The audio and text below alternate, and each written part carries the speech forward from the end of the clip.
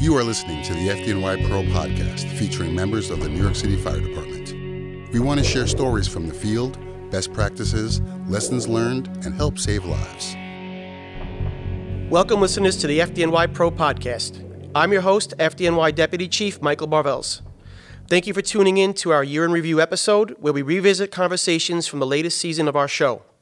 2022 marks our 7th season, and we're proud of the contents of each episode of the FDNY Pro podcast, starting with our first of the year, which tackled an important topic: lithium-ion battery safety and tactics. The increase in popularity of battery-operated mobility devices like scooters, skateboards, and e-bicycles has translated to a dramatic increase in fires in New York City caused by lithium-ion batteries, with sometimes fatal consequences.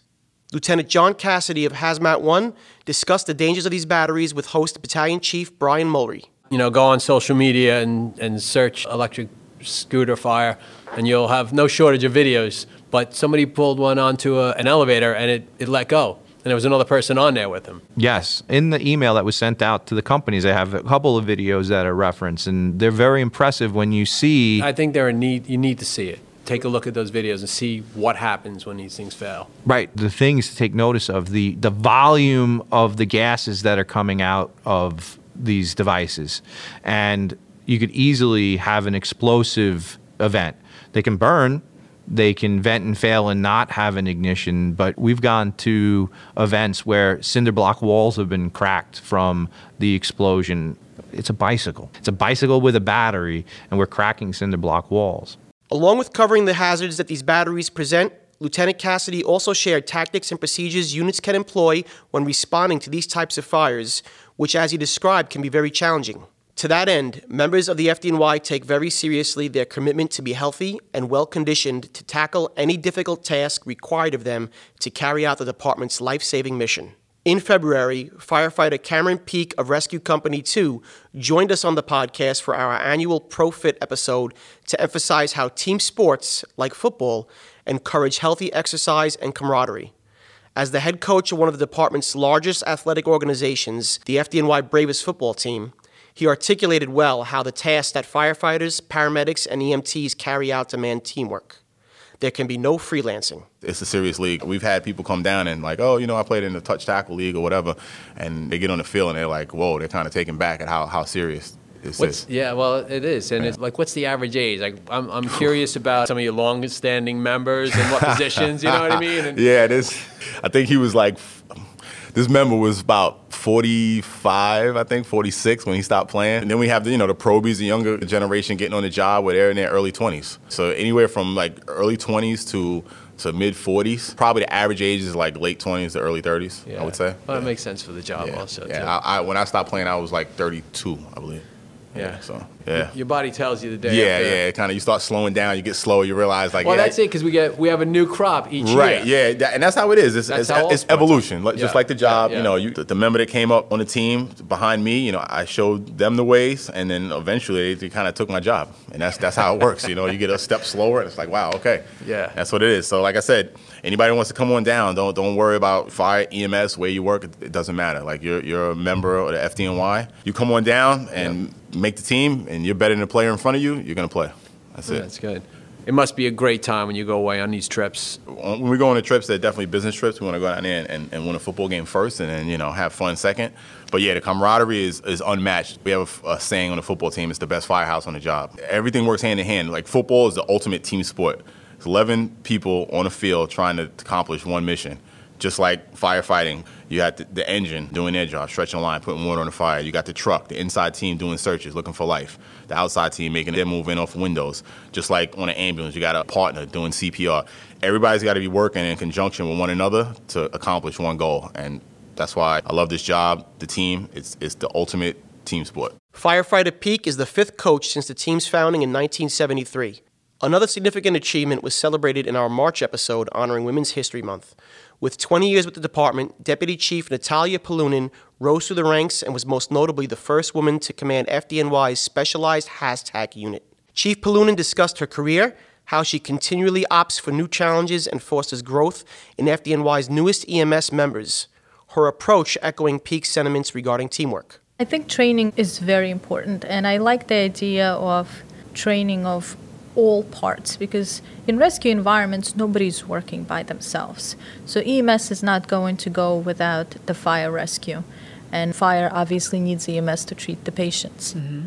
So when we are working together and we understand that we are a team and we understand the responsibilities of each individual within that team, it builds trust. Trust was a critical component during one of the most daring roof rope rescues in FDNY history. On May 14, 1991, FDNY firefighters conducted 2 technical roof rope rescues at the same fire in Midtown Manhattan, hanging 12 stories above the crowded New York City streets. The dramatic rescue was filmed live and later recreated for television. The save was one of the rescues featured in the FDNY Pro film, The Last Resort. Retired FDNY Lieutenant Kevin Shea was involved in the 1991 roof rope rescue and also responded to and was injured at the first World Trade Center bombing in 1993. In our April episode of the FDNY Pro podcast, Shea recounted these iconic events from his old quarters, Rescue Company 1 in Manhattan, with special guest host and current commander of Rescue 1, Captain John Cirillo. So as soon as I hit, I'm not going to burn to death. Whatever I'm going to do, I'm going to run. So I'm bending my legs, getting ready to hit, and all of a sudden I can't hold anymore. It's like holding 2 pencils in your gloves. I start to fall, and for a second I see that orange go right past me. So what happened was I fell 4.5 stories, not 1 story. Incredible. And the orange that we saw were car fires suspended at different levels in the rebar and busted concrete. So I fell, hit a piece of concrete on an angle, like a ramp, and broke my right ankle, broke my left knee, put a bar through my leg, fractured my skull, broke my nose, knocked some teeth out, and did some internal stuff. But it was the gear saved my life. And the guy's like, well, that's nice that you think that. Maybe you're exaggerating or you think that's what happened. I'm like, no, brother. I fractured my skull with my helmet on. My old helmet never would have taken that ride down the hole. Would have been gone. Nah, I would have busted my head like an eggshell. Then, when I fell back, I was pinned until I freed my leg. What I thought, because I busted my head, I still think it's a transformer fire. Remember back in the day, the kids had like different metallic rims, and there was car parts made out of different alloys that would burn. Sure. Well, something in one of these cars is burning on and off, white hot. I think the transformer's arcing. I still think, I don't know. Now I'm out of the game, but I didn't know. I had 2 cents of fire, but it's coming towards me. It's flowing towards me. And the cars were letting go of their gas tanks.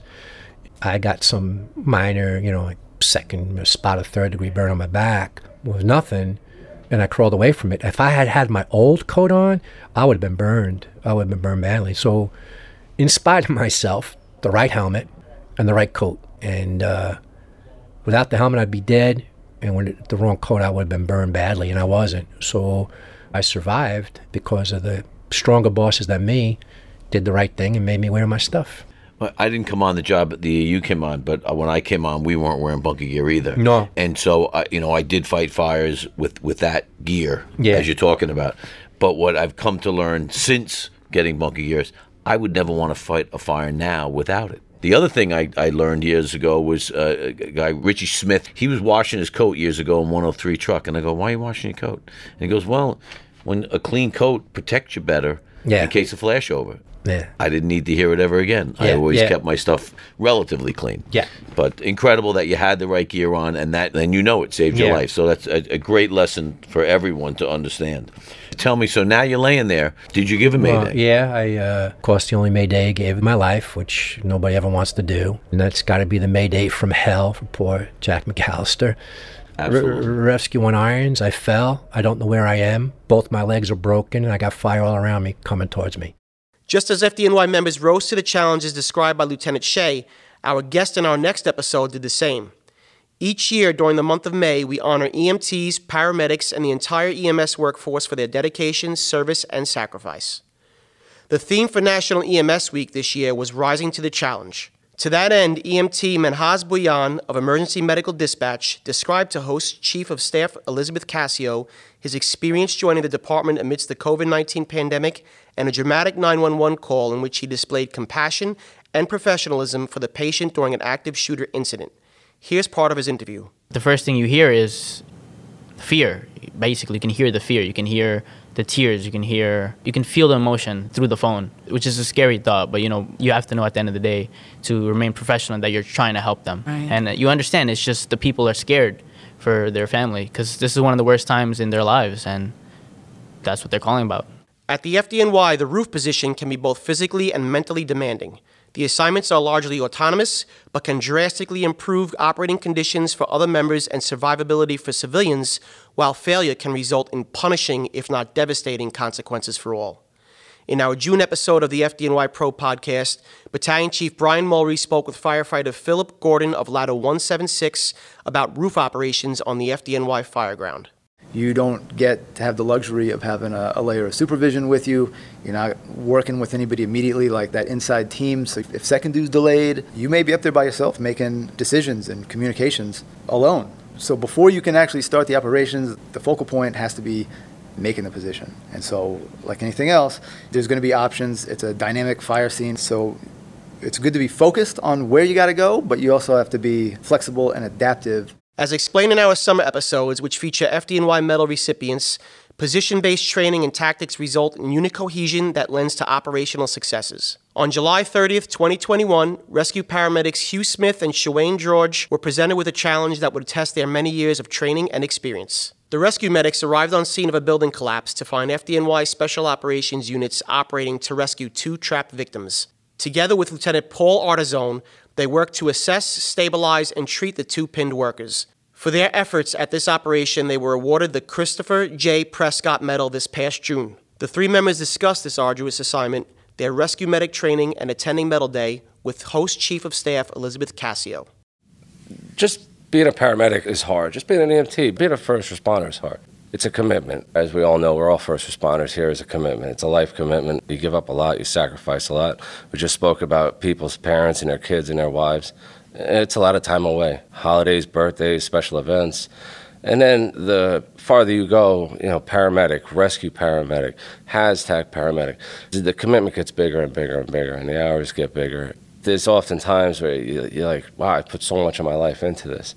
And then you get something like this that happens, and then you get an honor like this, and then it's a reminder of why you put so much time into it. We don't do it for the medals. It's not like, oh, finally, I got a medal. This is what I was striving for.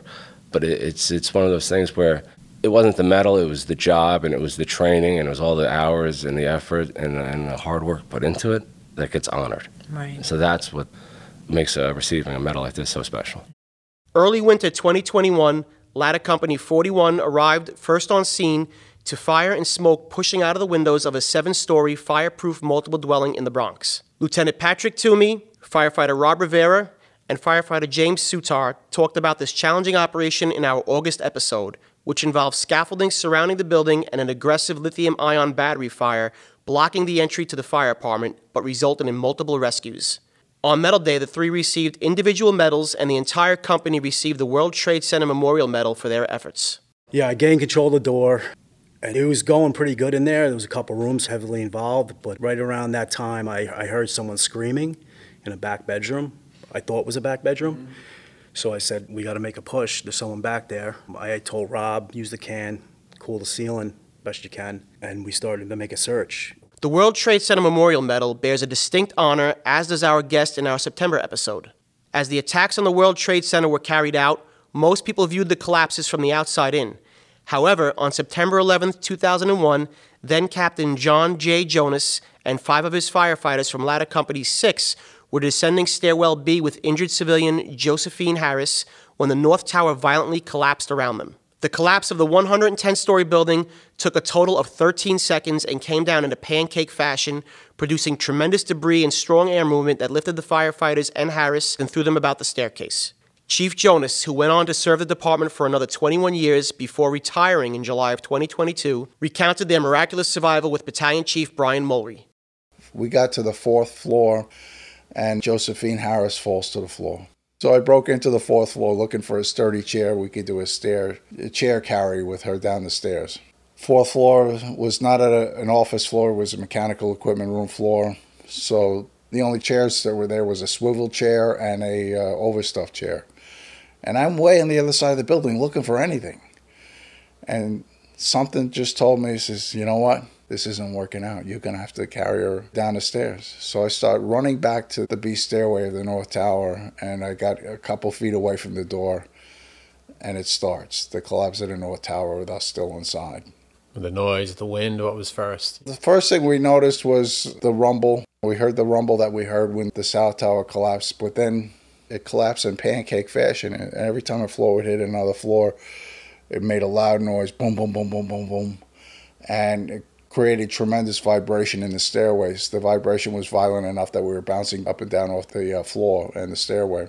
Matt Komorowski, my tillerman, was waiting for me on the landing, and the collapse created a strong wind because all the air that was in the building was being compressed, and it picked Matt up and threw him down 2 flights of stairs.